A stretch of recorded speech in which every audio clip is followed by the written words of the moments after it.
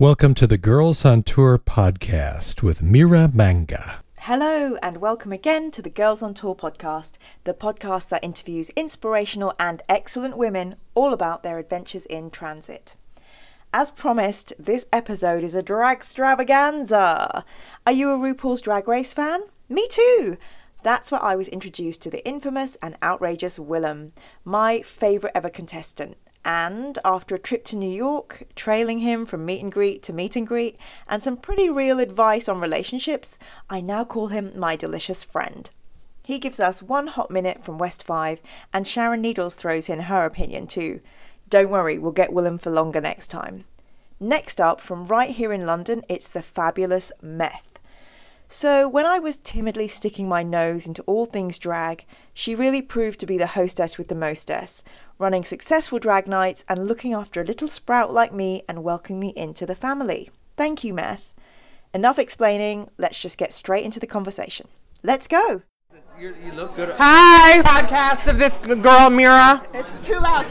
Shut up. What is your essential travel item when you tour? A portable douche, because in England they don't sell the disposable ones, and I like to use it for my number when I butt chug.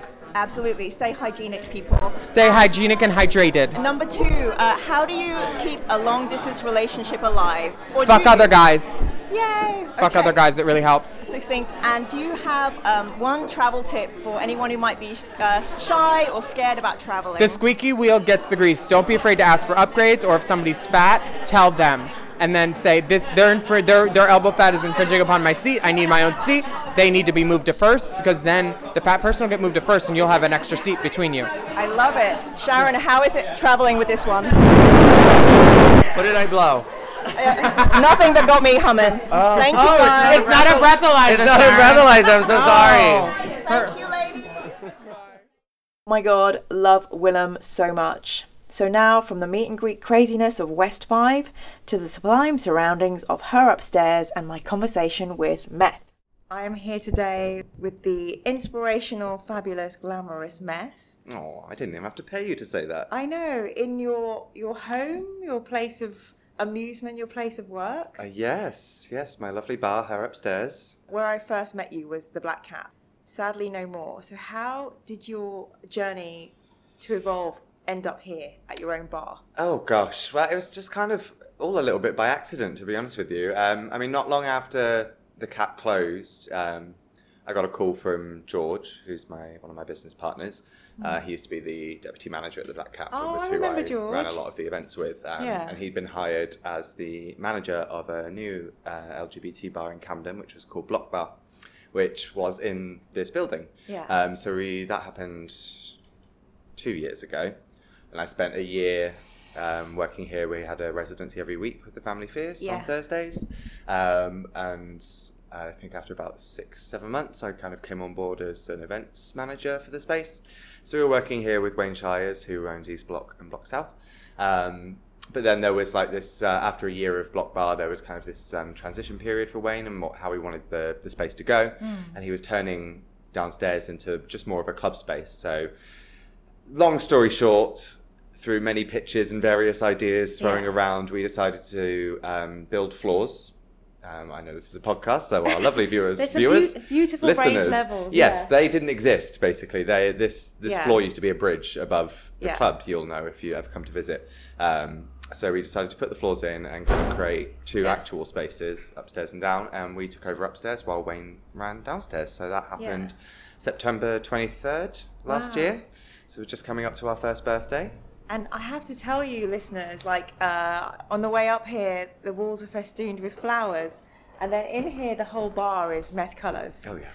Which are purple and yellow. And this is like got some gold as well. Yeah, purple, turquoise, gold, you know. They wouldn't let me do it full purple and yellow. I tried, so I managed to like get around it with purple and turquoise with touches of gold. Yeah, no, it's... You can definitely tell I've had a hand in the decor here. Absolutely. And there's bunting and fairy lights, just everything you want. It's beautiful. So yes, there must be lots of visitors post this podcast. And I have loved just getting to know the London scene, and it's been really friendly and welcoming. And when I first was this little kind of, timid girly, coming in, you know, completely wide-eyed, an incredible kind of exposure for me. And then I got so used to you being in the black cap and, you know, seeing you was like just really amazing and happy and comforting. And then I turned on my laptop and you're in the World of Wonder studio doing a transformation. Yes, welcome to his face. Exactly. And like that is something I would watch religiously. And I fell off my bed. Yeah. So this is all about girls who travel and tour. So how do you go from black cap to World of Wonder LA?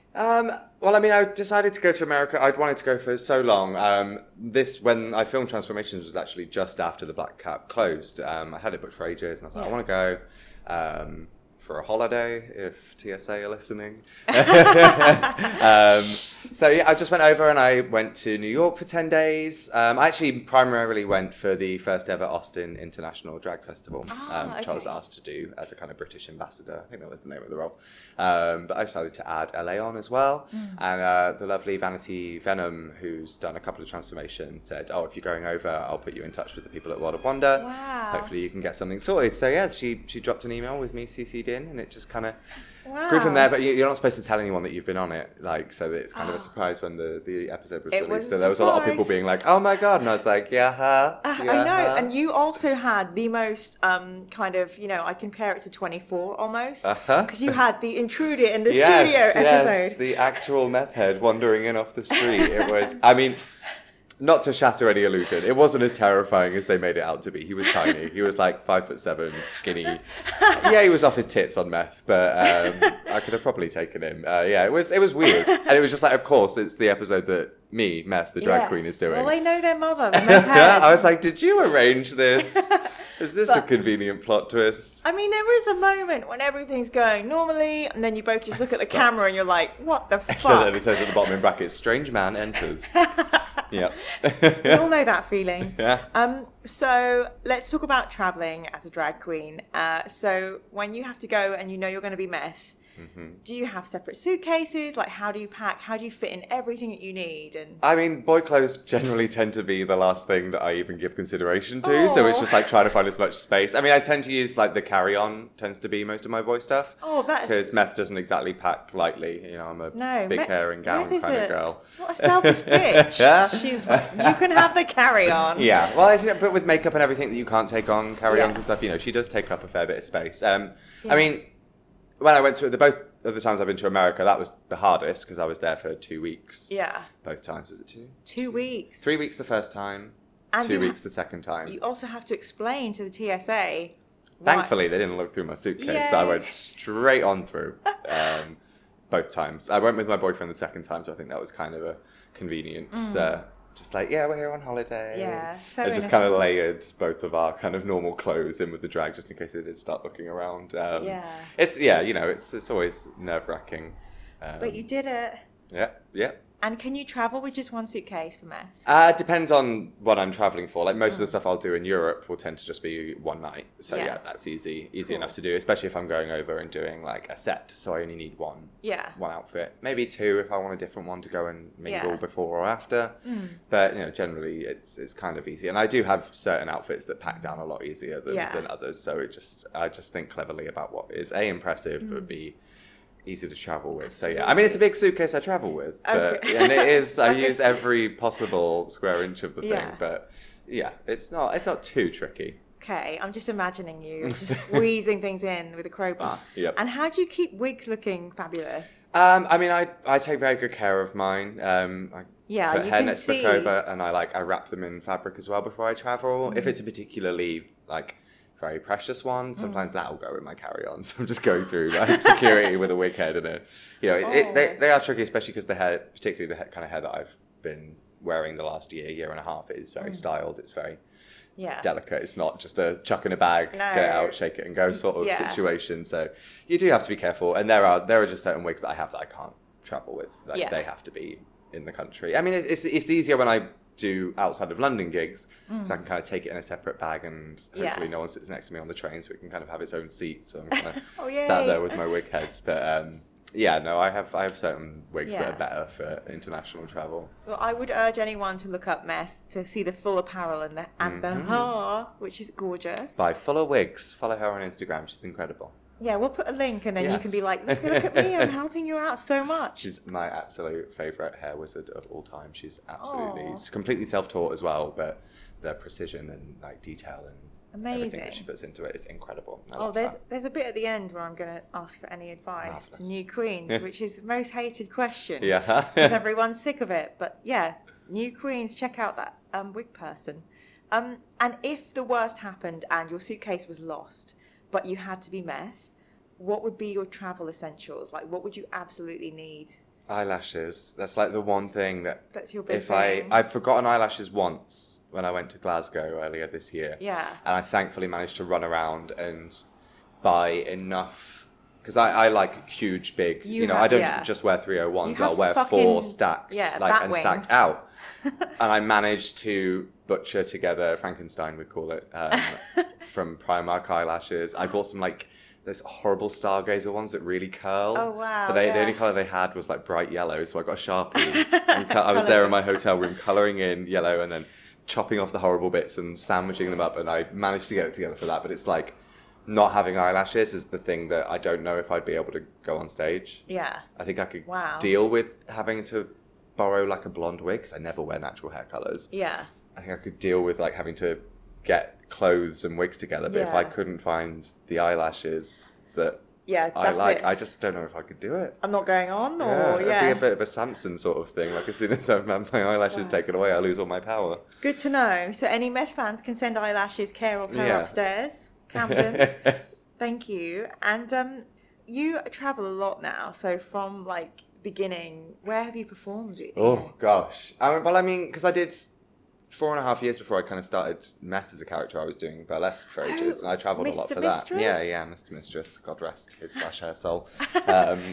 Yeah, so I did travel around the country a fair bit for that already, so I was already kind of used to it. But I mean, by this point, I've done Iceland, Sweden, Norway, Germany, Cannes in France, like multiple cities in America. All over. I've yet to break Asia or Australia or Yeah. come to Brazil.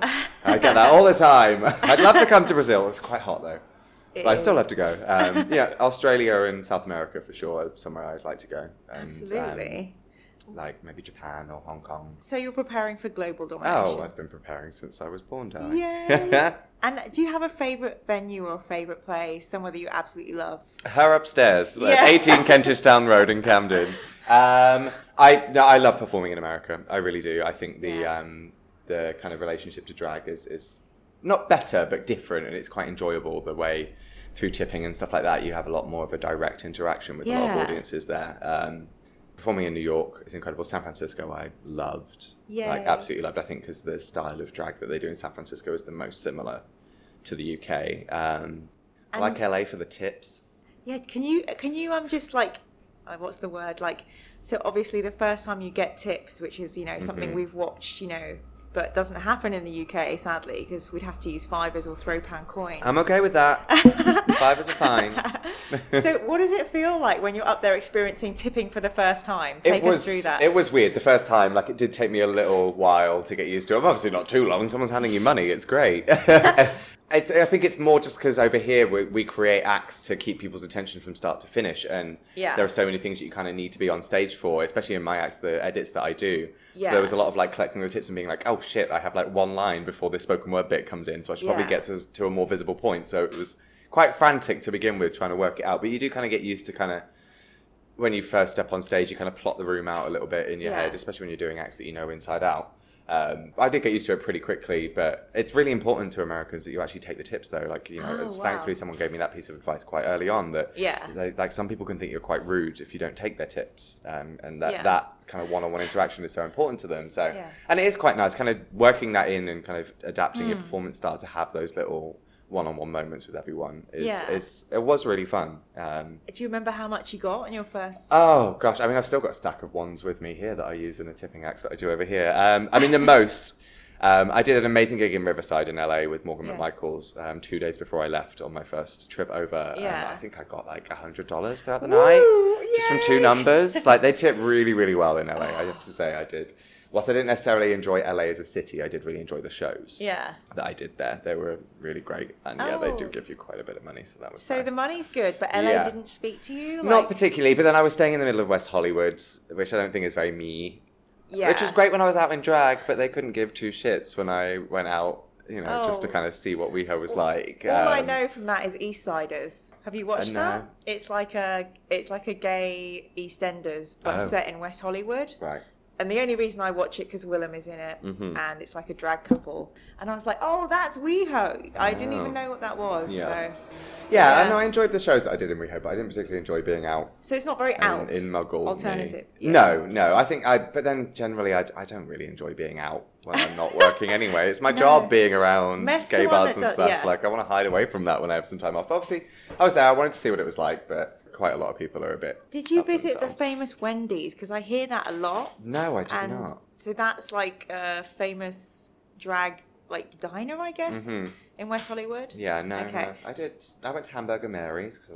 Is that what I'm talking about? Hamburger Mary's. Yeah. Yes, yeah, I went there one night. Completely wrong. Yeah, I did that and Mickey's and the Abbey, like the iconic sort of places in WeHo. See, that's cool because you can say you've been there. Yeah. And I haven't. I've been to In-N-Out Burger in LA, but it's different. The other thing that you do is you look after queens who come play for you. And one of the things that I kind of notice is that they always have lovely things to say. And bribery gets you far. Well, that's kind of unusual because, you quite often, if a queen is not happy with hosting, you hear about that, right? Yeah. And it becomes a thing and everyone spreads it on Facebook and it becomes like a spat. You can't really get away with being shitty. But you get some really lovely recommends from the American queens to come and be with you guys. So how do you look after a travelling queen? What's the important things to do? I think because I am a travelling queen, I know what I would appreciate. Yeah. And that's things like being there at the airport when they arrive. Like, there's only been one time where I just literally physically wasn't able to go and pick them up, and no one else was able to. So that was the one time I had to send a car for Willam, funnily enough. And it's just things like that. And kind of, I haven't done it in a while now. It's been nearly 2 years since we did the last meth lab. Yeah. So, I kind of left that game. But it was just offering to take them out for dinner, spending time with them. Yeah. Like, especially when we were first doing it, it was like back in the day when they would only do here, Glasgow, Dublin. Yeah. That was it to begin with. And then Belfast got involved, and then Manchester. And we were always the first one on the tour. So they'd quite often arrive with us early, and we'd get a couple of days. So it was just making sure that they were looked after and that we took them out and around. But at the same time, I quite enjoyed it because it meant I got to know them as people and, kind of realised that, they've been on this TV show. Yeah, they're internationally renowned. But, they are just regular folk like us underneath.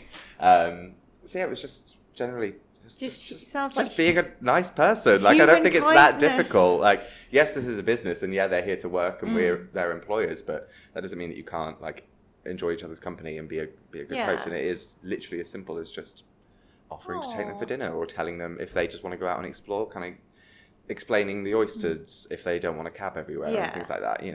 That's so sweet. I don't think many people would pick the queens up from the airport. It's not as common anymore, from what I've heard.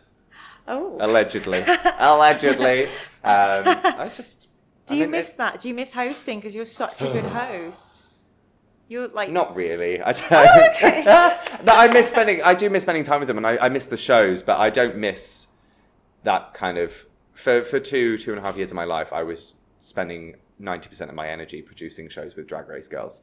Yeah. And I was just like, I had a great time and it was amazing, but I'm having a lot more fun and a lot more kind of personal fulfillment, focusing on myself and kind of what we have here in London. Yeah. And kind of trying to provide space for that, because if you've been to her upstairs, you'll see it's not big enough to do Drag Race queens, especially the Black Cap isn't anymore.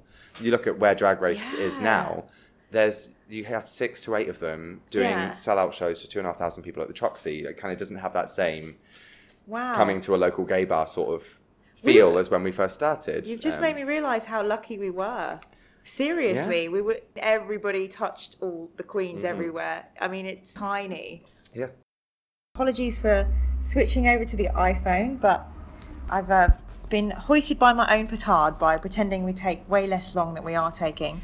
So you were just describing how you could have gone easily for just Ramma Jamma in the Black Cap, but you didn't do that. But again, because I didn't really come into it with it wasn't about making money and like trying to, you know, sell to capacity, blah blah blah. It was about making sure that everyone had a good time, not just the rude girls, but everyone in the audience. And you know, the space didn't lend itself to being sold out to capacity. If it was the kind of space that we could have, of course I would.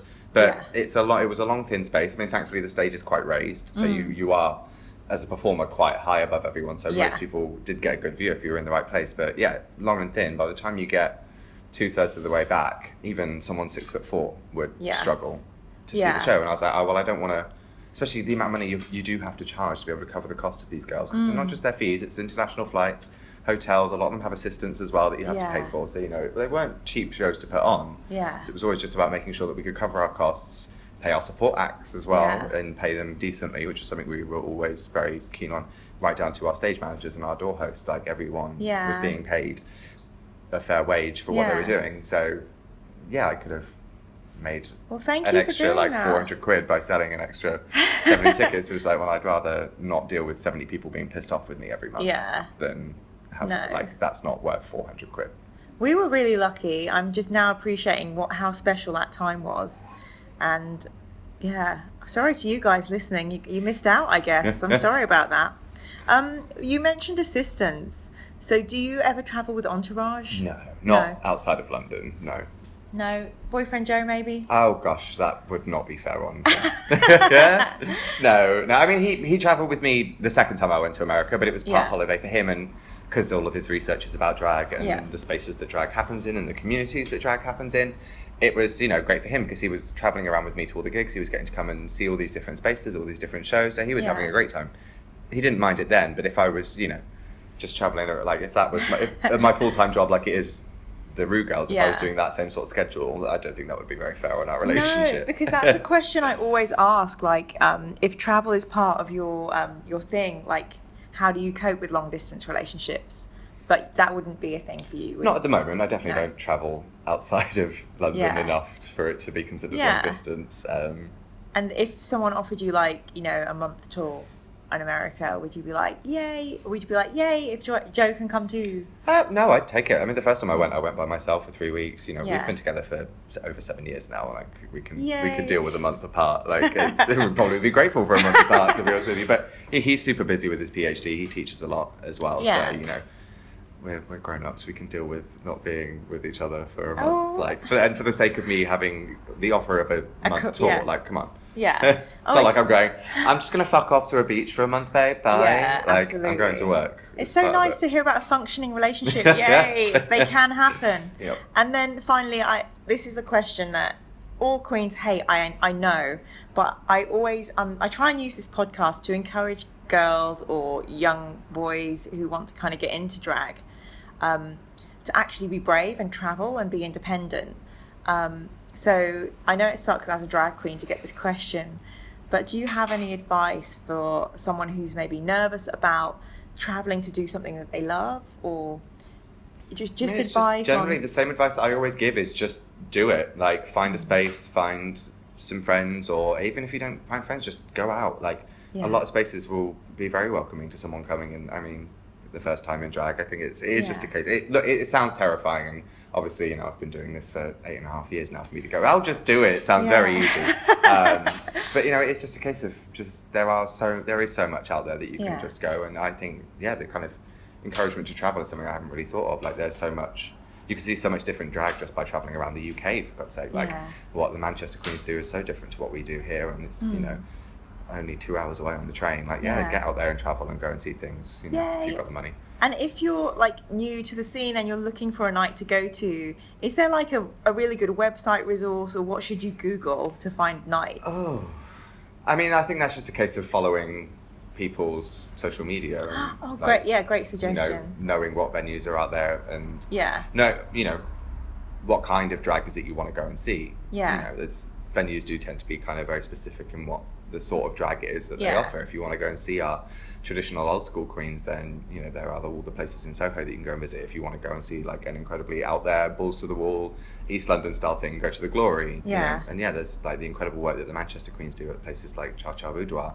Love this. There's so much fantastic stuff in every city. I think and I think kids these days are far better at social. There's no point me telling a young wannabe drag queen about social media, because they probably do it a hell of a lot better than I do. Absolutely. You look at some of these kids and they've got everyone added on Facebook, including international people. Like, it's so easy to find other drag queens these days. So just get out there, do it, and just be like forthright in your investigations. Yeah, be bold.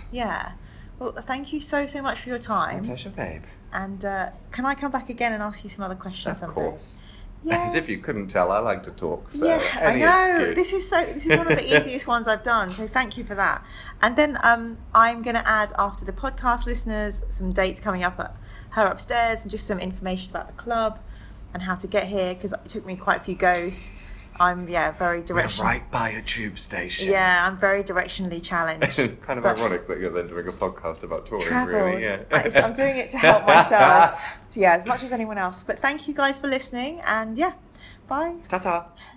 You're listening to Mira Manga and the Girls on Tour podcast. Thank you so much, Marvelous Meth and wonderful Willam. I feel so happy to have these ridiculously awesome drag superstars in my life. If you're a London person, check out her upstairs. As mentioned, it is Meth's birthday. This Saturday, the 30th of September, go see her doing Judy at the Carnegie Hall. Meth is fucking amazing live, so don't miss her. You can keep up with Willam online at his website, willambelli.com, and check out his YouTube channel for pure brilliance. As usual, if you have any questions or suggestions or just want to say hi, please email me at girlsontourpodcast@gmail.com. Thank you, time. Thanks to Bill at Radio Paradise, Rodri and Abby, and of course Charlie Moores, who transforms me and this podcast from Magnolia Crawford to Jinx Monsoon. Next week, I will be introducing you to Harriet Cross. First a guest of Kermode and Mayo, and next week my guest. Yay! She's a British consul based in Boston, and you are going to love her. That's all the business done. May you always be joyous within, and happy trails till next time. Bye!